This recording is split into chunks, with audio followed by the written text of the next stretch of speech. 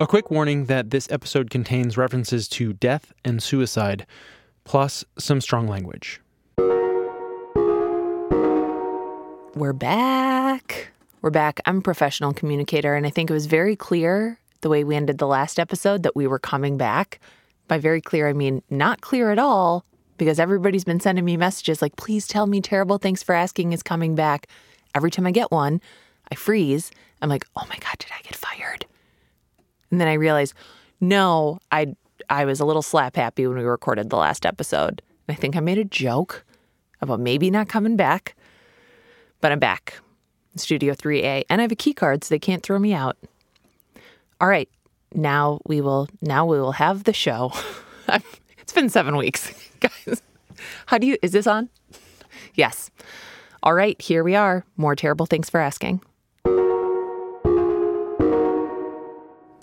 Let's go from oldest to youngest. Oh, of course you would say that. You would say that, wouldn't you? So this is Liza, and I am the oldest of the 3 siblings. I'm Alex, and we're doing youngest to oldest. It's okay. It's okay. Keep going. You're doing great. I'm the baby, and then... My name is Dave. I'm the middle brother, the only brother. And you know what? You got skipped over, which I'm a middle child, so I'm sensitive to that. I'm Nora McInerney, and this is Terrible. Thanks for asking. All this banter you just heard, that's what it sounds like when a group of siblings get together, or when a group of siblings who like each other get together, at least. If I weren't in the studio with my headphones on, with my producer Hans here, I would be able to confuse this with my own siblings. There's the talking over one another. There's all the laughing, the finishing of each other's sentences, more laughing, more talking over one another. But these are not my siblings. This is David, Liza, and Alex Achilli. Yeah, 100%. Do you ever get into like dead dad contests with people where you're like, people are like, oh, how'd your dad die? And you're like, I want you to go first because mine's better. I'm about to drop a bomb. Right. Yeah. Or the best is when someone's talking about their parents and you say, really? Well, mine are dead. Yeah, thanks a lot. Thanks for They rubbing look it at in. you Both with- of mine are dead. Yeah. Oh, God. Are your parents sending you too many text messages? Is that annoying to you? I'm Yeah. sorry. Yeah. Oh, you have to call her back? Really? That's unfortunate. Well, thanks a lot. I never get to call my mom. Yeah. Liza and David and Alex are all crammed together into a little studio to talk with me because Alex, who's the baby of the family by almost 9 years, emailed us with their story. The story is that bomb that David talked about dropping. It's a big one. It's a doozy. It includes a dad who was killed by a hitman in a dispute over a girlfriend and a mother who died in a fiery car wreck 4 years after that. So you'd understand if we made this an episode about 2 extremely tragic and headline-worthy parental deaths because WTF, your dad is murdered and then your mom drives her car off a cliff and dies in an inferno? Like even as a plotline in a soap opera, even as a TTFA episode, that's a little much. But it turns out this story isn't so much about their traumatic orphaning. It's just about them, the kids, the siblings, David, Liza, and Alex Achilli. I was curling my sister's hair this morning in the bathroom, and my brother was in the shower, and Liza was like, hold on. She ran, got a big old bucket of cold water and poured it on my brother. And like that's Which was totally awesome for me. That's what we used to do all the time. It was like all bringing back all the memories. Alex, Liza, and David grew up in Los Gatos, California. It was a blended family led by their mom, Michelle. Michelle had a traumatic childhood, and her goal in life was to raise a family that was the opposite of what she had growing up. Michelle just wanted to give her kids the best childhood they could possibly have. And she succeeded. Michelle was the best mom. Not like me, not like your mom, who just got the #1 mom mug because your teacher made you make one. I mean, like, even I have one. Michelle, though, Michelle was the #1 mom. She would make us macaroni and cheese, Kraft, and hot dogs. But damn it if it wasn't the perfect consistency and warmth and just the best cook. Like, But she also was a really good cook. She could make a meal out of nothing. Yeah. And slop. That was totally. That was the last meal that she made me before she Awesome. died. I was frozen in my freezer when she died. Yeah. What is slop? It's green beans, rice, and ground beef with like teriyaki soy sauce. We had nothing in the fridge one night, and she's like, I'm going to make you guys the best dinner ever. This is an old family recipe. We call it slop. And really, she was completely winging it. It's a traditional family meal now. Michelle was also the best listener and the best looking, which kind of feels like a gross thing to say. And are looks important to how good of a mom you are? Of course not. But when you happen to look like Christy Brinkley, it's just a thing that people bring up, which means a lot of uncomfortable conversations about your mom in front of you. Like, killed me because all my friends like, your mom is so hot. Totally. Growing up was like, oh my God, your mom. Oh my God, your mom's like wine. The older, the finer, huh? Which that was like so annoying. It's my hell. But even though Michelle was the best, the kids knew that their mother hadn't always been the happy mom that they knew her as. She struggled with mental illness her whole life, and through like her own childhood traumas.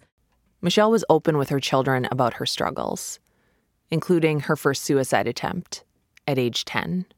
She had a scar on her wrist from the early one, and she was totally like, I tried to kill myself. Like, she never hid it from us because she was almost teaching us, like, people can get to this point in life.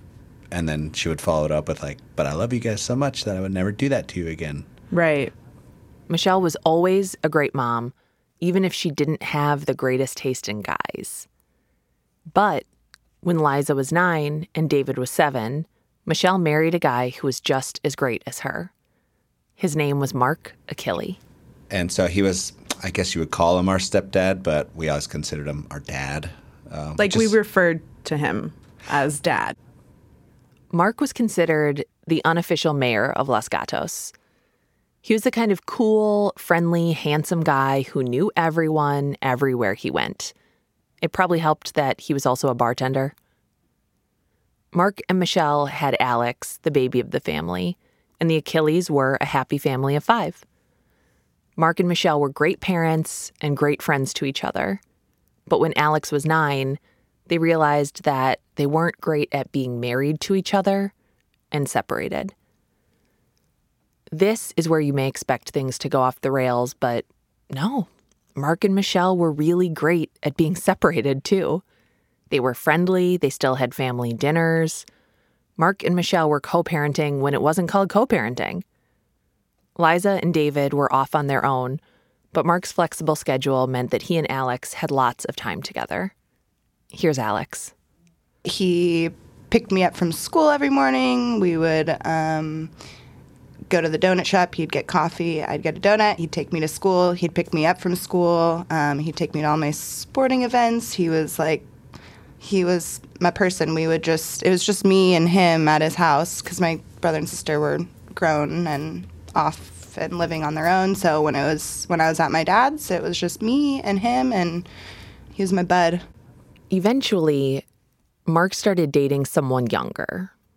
He bought a restaurant and then another, and he found success that he hadn't had while he was with Michelle. And even though he still came by the house for dinner, it was hard for Michelle not to feel like he'd traded her in for a newer model. One who was just a few years older than her oldest daughter.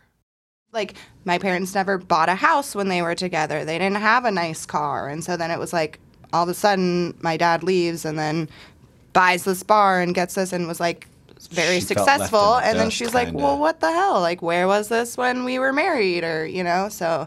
But she would never do anything that would, like, make it uncomfortable for the other players involved.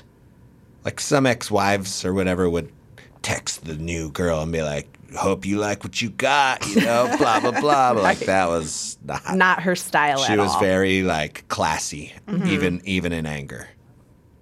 Michelle had spent her adult life focused on her family. Now, the husband and the life she'd planned for were gone, and the kids she had poured all her time and energy into were growing up. Alex went to college. Liza and David were full-on grown-ups. And they all knew that their mom was lonely and struggling in this new season of life. Her dating life was not healthy, and she had a series of awful boyfriends, but Mark was doing great. He got an offer to buy his restaurants for cash, and he took it. He had a much younger woman on his arm, and he had a great relationship with all three of his kids.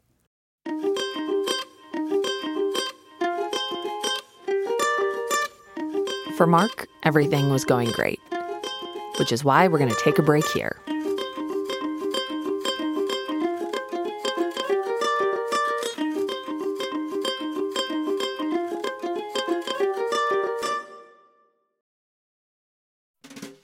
We got some huge news. Huge. Nobody has bigger news than this. Everyone agrees. Nobody has bigger news than me. Our big news is that we are doing another live show. 2 live shows in St. Paul, Minnesota. One on Friday, April 13th. Ooh, my lucky day.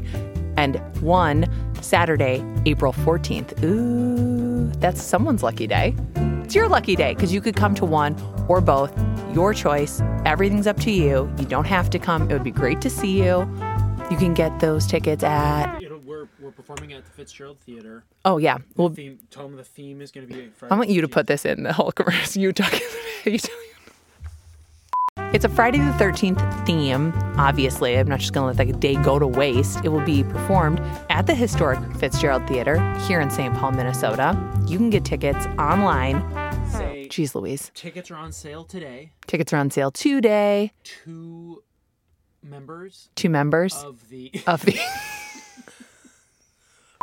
If you're a member of the Terrible Club, you can buy your tickets February 6th. Other people who are not part of the Terrible Club can buy their tickets February 8th, if there's any left. Get your tickets at fitzgeraldtheater.org. Also, if you're like, oh, I live on the West Coast, maybe I should fly in for this show. I mean, sure, but we'll also do some shows on the West Coast. Okay, back to the show now.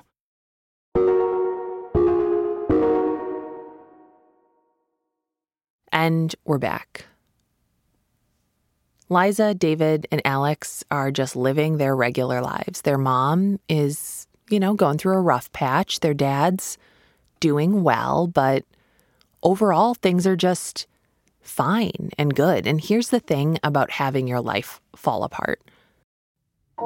It never happens when you're ready for it. It doesn't happen when you are fully braced in a defensive stance, real stable, ready to take the blow. Instead, it waits until you least expect it. It waits until you're snug in your little dorm room. My best friend was my roommate, Trisha, and we had gone out on Thursday night, so we were having a Thirsty Thursday, as it's exactly known. Yeah. And so Friday we were just lazy couch potatoes in our studying bed. a bunch. Yeah, totally studying all day. It waits until you're running some mindless errand. So I was shopping at Nordstrom, and I had my son, who was about 6 months old at the time. It waits until you're at work. So I was at work. At the time, I worked on an ambulance. When you're busy doing something completely unremarkable, that is when your life decides to explode like a motor vehicle in a Michael Bay movie. For the Achilli kids, that mundane and unremarkable time was 11:30 a.m. on March 14th, 2008. While Alex nursed her hangover and Liza browsed at Nordstrom and David drove around in an ambulance, their dad, Mark Achilli, walked out of his townhouse in Los Gatos and was shot 8 times in his own driveway. So I was standing on the 3rd floor of Nordstrom, where by the brass plum department, right by customer service. And I was about to go down the escalator, and I got I heard my cell phone ring, so I stopped and answered it, and my son was in his stroller, and on the other end was my mom, and she was almost like inaudible. I couldn't understand what she was saying, and all I heard her say was, "Mark's dead, Mark's dead, Mark's dead, Mark's dead, Mark's dead." And in that moment, and I can like remember that feeling of thinking there's no way that my Mark is dead. So I know she's not talking about him. And so I said, what? I mean, I was like, I'll call you back. I got a call from our aunt, Norma. I'm like, hey, Norm, what's up? She's like, hey, David, like, I heard some disturbing news. I'm like, okay, what is it? And she's like, I heard I'm getting my hair done, and someone in the salon here in Los Gatos said your dad was shot. And I was like, excuse me? She's like, yeah, do you know anything? Have you heard anything? And I was like, let me call you back. I went into shock mode because I was trying to figure out, like, wait, shot? Who? How? What? I just couldn't understand it. And then there's my 6-month-old baby staring up at me. So I immediately like snapped back into reality. Hey, okay, I'm a mom, I'm a parent, my baby needs me. So I walked over to customer service, and I had worked at Nordstrom for a long time. So I knew I picked up my baby out of the stroller, and I remember like barely even being able to hold him because I was shaking so bad. And then I called my brother, and I was like, I'm here at Nordstrom. I don't know what to do. So I looked at my partner, and he's like, what is happening? And I'm like, hey, dude, drive me to Nordstrom Valley Fair right now. Like, I was in plan mode. Like, we need to get everybody here together, and then we'll go from there. That was like my goal. Please tell me you turned on the lights and the siren for the ambulance. No, I didn't. Okay. Because you guys were raised so well. Yeah, public safety came first, you know? So, Alex, at this point, where are you? I'm in Santa Barbara in my dorm. Trisha gets a text message from one of our girlfriends in Los Gatos that said, hey, is Alex okay? And Trisha's like, what? And so she asks me, she's like, have you talked to your dad today? And I'm like, what? No, why? She's like, why don't you just call him? I'm like, okay. So I call. Like, I think I called him like 3 or 4 times, doesn't answer. And then I called Sue Farwell, which is my dad's business partner, who he owned the businesses with. And she just answered the phone, and she just said, Alex, I'm so sorry. I think I just like fell to the floor, started screaming. I like hung up the phone. And then I remember just being like, I need to go home right now. The Achilli kids all head home, back to their mom. Michelle is just as shocked as they are, and none of it makes sense. Why would their dad have been murdered in his driveway on a Friday morning in the town he loved? They don't have answers, but they have each other. And once again, Michelle's kids need her. And then Mark died, and I think it broke her bad. Like, it was like just summoned up everything that had ever been bad in her life. And so I remember, like, she struggled her whole life with like drug and alcohol abuse and was really, really good for a long time.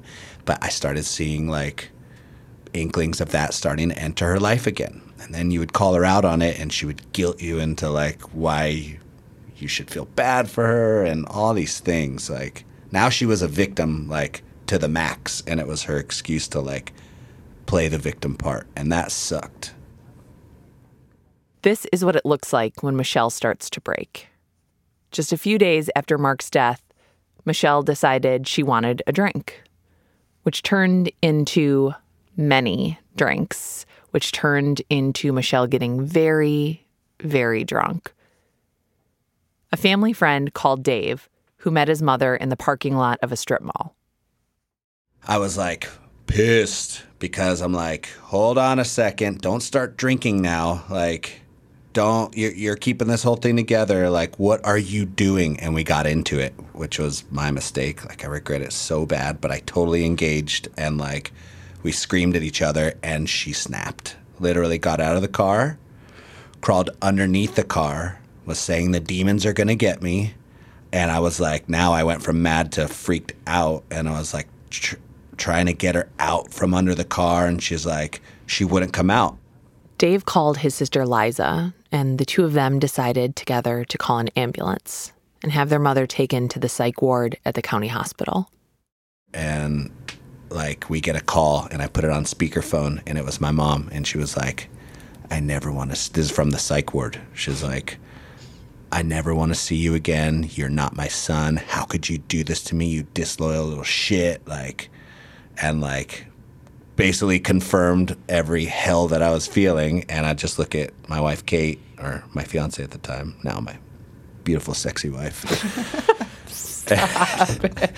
And I looked at her and I was just like, I just want to disappear. Like, and thank God the next morning, like when we picked her up, my mom like apologized and said she didn't mean any of that stuff. But you could tell she was still like, you should have done that. Like, but don't worry about it. We're good. And like, it was kind of a point of contention forever between us. But I know now, like, I was just making a choice in the moment. And like, I mean, I would challenge anybody to be there and like have to do what I had to do at the same time. So I don't feel so bad anymore, you know, but it was hell. It was a hell.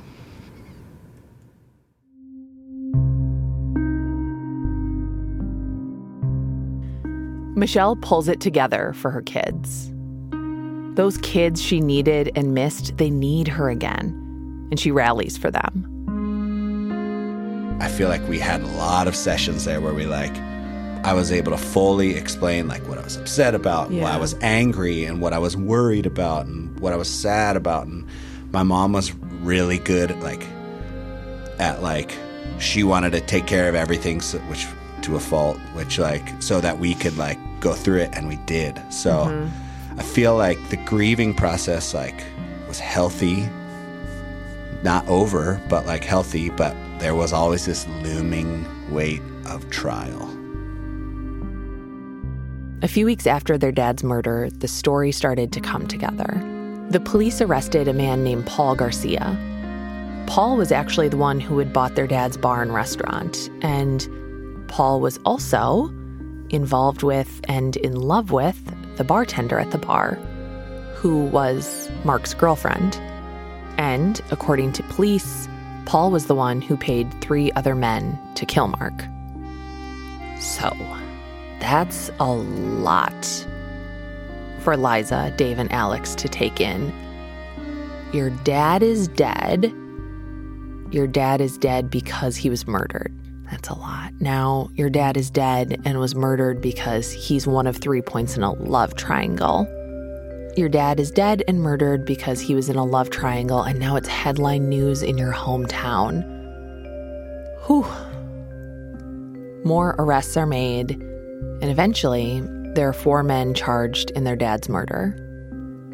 So now we're kind of trying to finish up grieving, and I felt like we were being forced to keep this wound open with salt and lemon poured in it and keep stabbing it, and we, whether we wanted to and tried as hard as we possibly could, we had no choice but to keep rehashing and living this hell for years, which is cruel. It's really cruel to do to somebody. When Dave says years, he means years. It took 2 years after their dad's murder for a very public trial to begin. The prosecution paints Paul Garcia as a jilted lover out for revenge against Mark Achilli. The defense suggests Mark was murdered for a drug debt. It's literally headline news. And then some. The local paper set up a live blog and a Twitter account dedicated just to providing updates throughout the trial. And everyone in town came out to spectate. It was so weird. We had to fight for seats at our dad's trial from like strangers. Yeah. Like one time this guy was like, this is my seat and I'm sitting here. I'm like, who are you? And he's like, I'm just a guest. I'm sitting here. I'm like, get the fuck out of that seat. I'm sitting, like I had to fight for the right to be in there. Which you're the Joker and you lighten the mood like when it gets serious. So for you to have to get to that point is like so stress level like you. Yeah. Which annoyed me so bad, too. I'm like, I wanted everyone just to go home. Yeah, seriously. Leave us all alone. Yeah, like it's news for you, but it's life for My us. life. Yeah.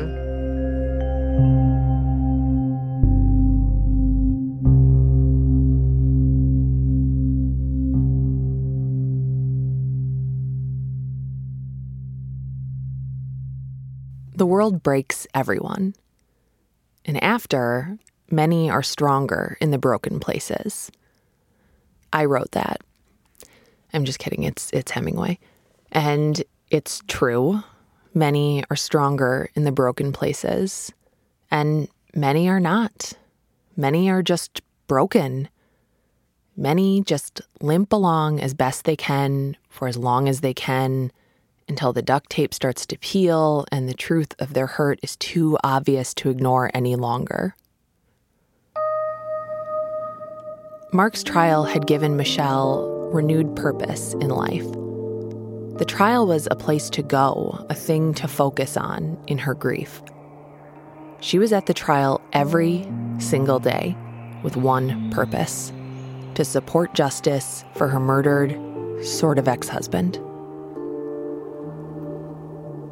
Looking through all of the headlines around the murder, I thought, wow, she looks amazing. I'm a shallow person, but also she really did look so beautiful. And if I were ever murdered, I would hope that my current husband would also look good and also show up every day and wrestle some justice out of the system. The Achilli kids were there at the trial sometimes, but they couldn't be there every day like their mom was. And while Michelle looked strong and capable and very beautiful, Mark's murder and this trial took a huge toll. All those like demons and shit that she had to go through, she just bottled it up, put it away for later. Well, now it's later, right? On May 10th, 2010, the jury found all 4 defendants guilty of first-degree murder.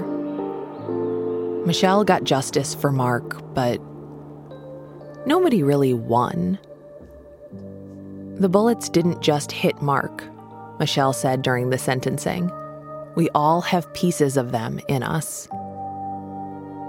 After the sentencing, only one of the 4 defendants chose to speak. 22-year-old Daniel Chaidez, the man who had pulled the trigger. Here's Alex.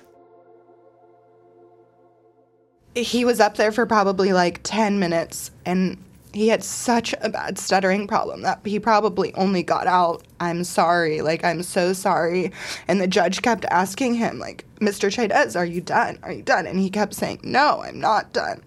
And it just, I just felt so bad for him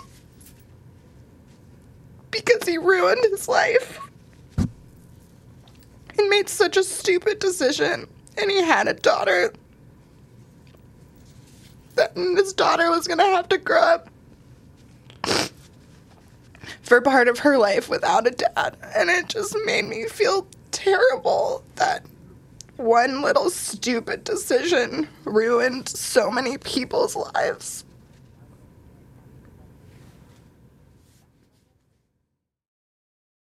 The cruelest thing about the world is that it just keeps moving, no matter how stuck you feel. The world had kept turning without Mark. It kept turning after the trial, and Michelle had been having a hard time keeping up. After the trial was over, Michelle's trouble amplified. One night, the kids get a call that she has attempted suicide. She had taken a whole bottle of Xanax, drank a bottle of wine, and locked herself in her car before her landlord found her. That was like the beginning of the you could see now there was a battle. Like, she had her good months and her bad months, but there was definite, like, now all the blinds were pulled back. For a while, Michelle left California to live in Milwaukee with Liza, her oldest. There came a point when she was staying with me where I was like, these are the rules of my house. This is how it has to be for the safety of everybody and the like well-being of everybody. And she was like, then I'm not staying here. So, you know, when you like, one of the things that I struggle with a lot and that I like trying to get better at not doing with is like, you think about all the things that you say, like, did I yell at her too much? Did I not yell at her enough? Was I too nice to her? Was I not nice enough? Should I have forced her to go somewhere? Should I have, you know, all the should have, could have, would haves. And I think about, you know, there was this like one defining moment of like, again, having an argument with her and her saying like, I am sick. Like, you don't understand. I am sick. It's not like I'm choosing to live like this. You think I want to live this way, but I don't. And I thought that it was as easy as making a choice. Like, you either choose to stay in your sickness or you choose to get better. And I felt like she wasn't choosing to get better.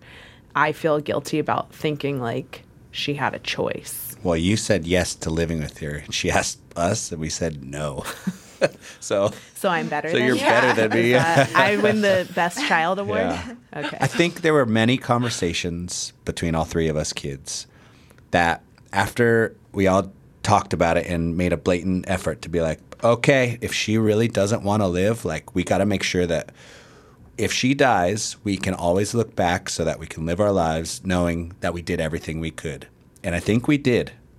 I feel that way, too. I really think we did. Like, supported her through, like, even as the little things of, like, going with her to appointments to counseling and, like, getting her a pill box so that she could keep her, you know, her pills organized, and cleaning her house and bringing her food and groceries. And at the very end, she was totally like, I thought, like, I think we're coming out of this.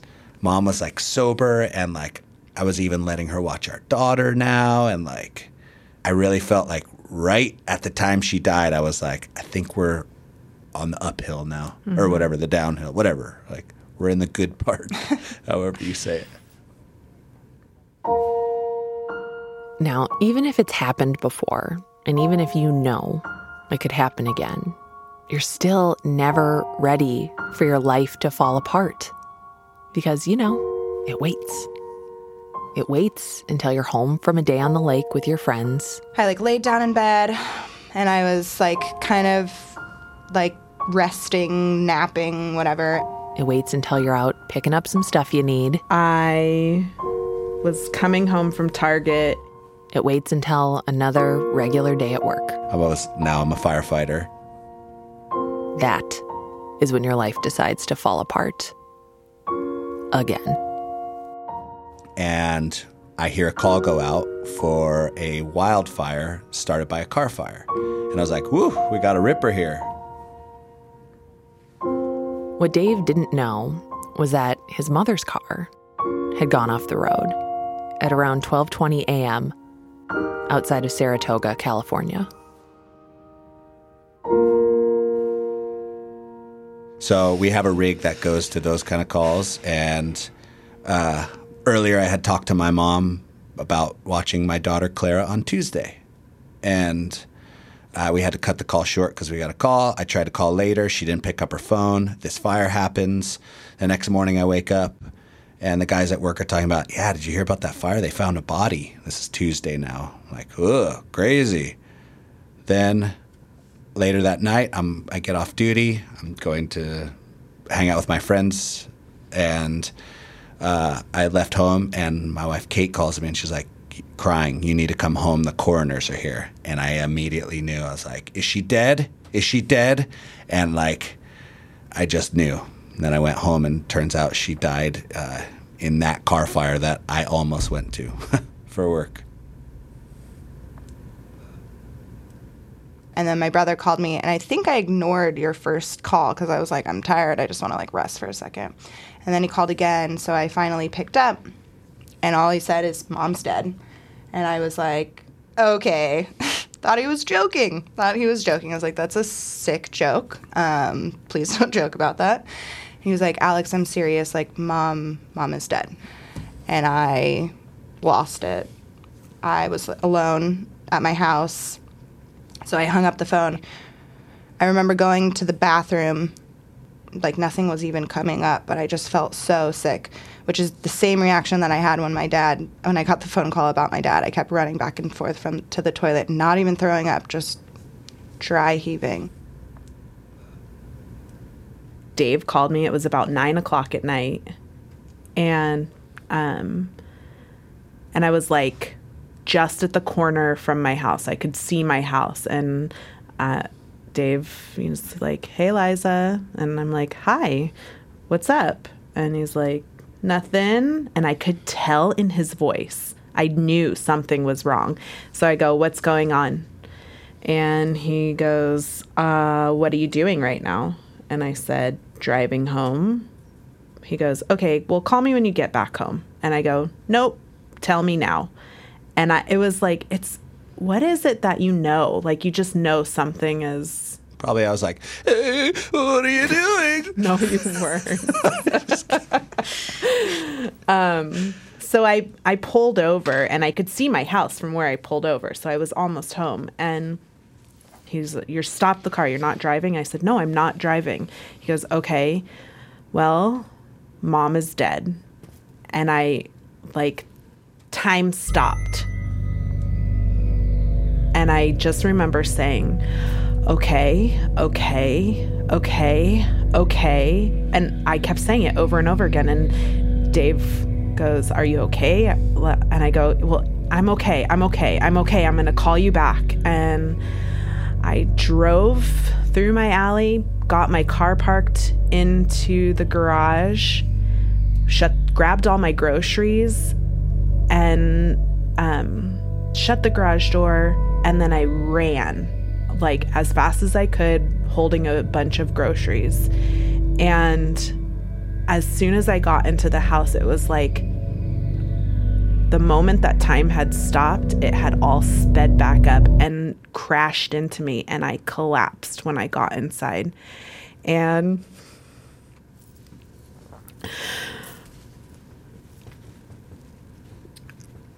my husband was sitting on the couch. And he looked at me and he was like, what is wrong? And I said, I just said, like, my mom is dead. And I was just, I like couldn't speak. And I just like wailed. And I remember like a gut level soul wail, because I felt like hope, not just my mom had died, but like my hope had died.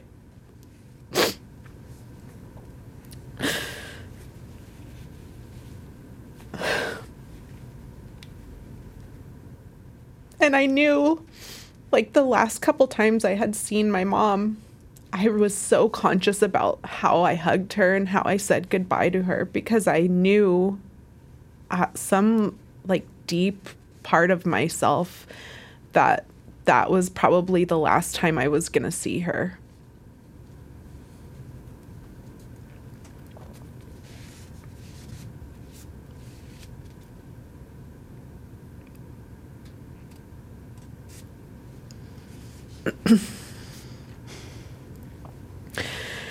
So I just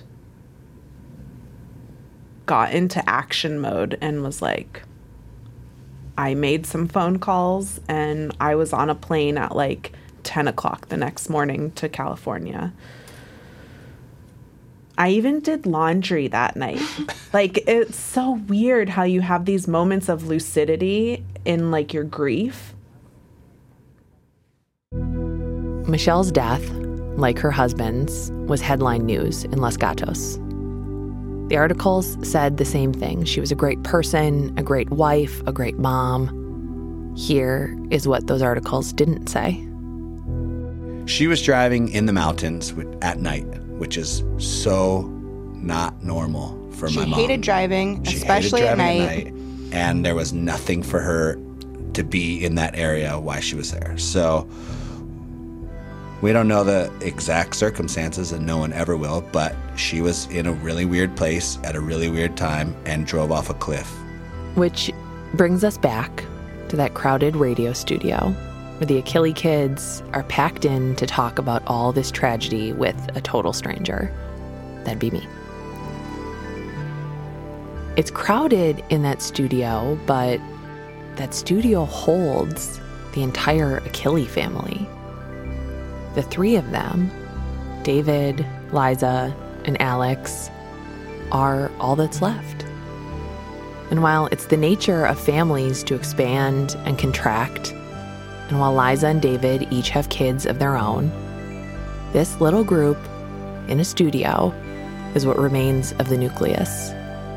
All of the shared memories and experiences of Mark and Michelle Achilli as parents are in this room together. I mean, we've always been really close growing up, but I feel like they've filled the roles as my parents for the most part. When something exciting happens, they're the first people I call, and something bad happens, they're the first people I want to call. Like, I want my brother to walk me down the aisle when I get married, and I don't think I'd be here without them. I know I wouldn't be here without them. We do a really good job at keeping us all afloat, and that if Liza crumbles, my brother and I are here. If I crumble, my brother and sister are here. If Dave crumbles, we're here. And we just do a really good job at keeping us together, and we're the Three Musketeers. It's like war. If you go to war, like, you go through stuff together that, like, breaks you down to your core. Like, one of two things happens. You either go your separate ways and never want to see those people again, or you're bonded for life. And we already had the bonding, and it just, like, made it, like, we need each other now more than ever, because it's, like, it's all we got left. It's all we got left. And, like, yeah.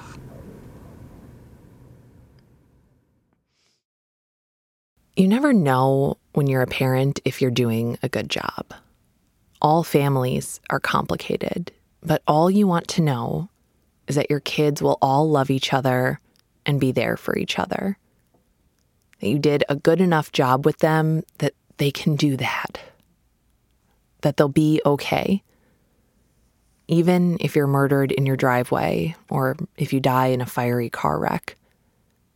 That when the world breaks them, and it will, that they'll be stronger in the broken places. And if they aren't, or they can't be, that they'll at least have each other to carry them along.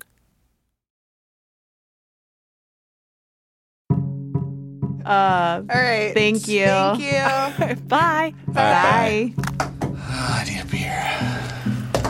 Good job, guys. How are you guys? I think we did it justice. I think it was really good. You and what you said about Mom was really good. So good. Thanks. Yeah. I'm glad you. I want to hear it so bad. I was like freezing cold and sweating. Same. At the That's same why I took my time. jacket off. And I was like,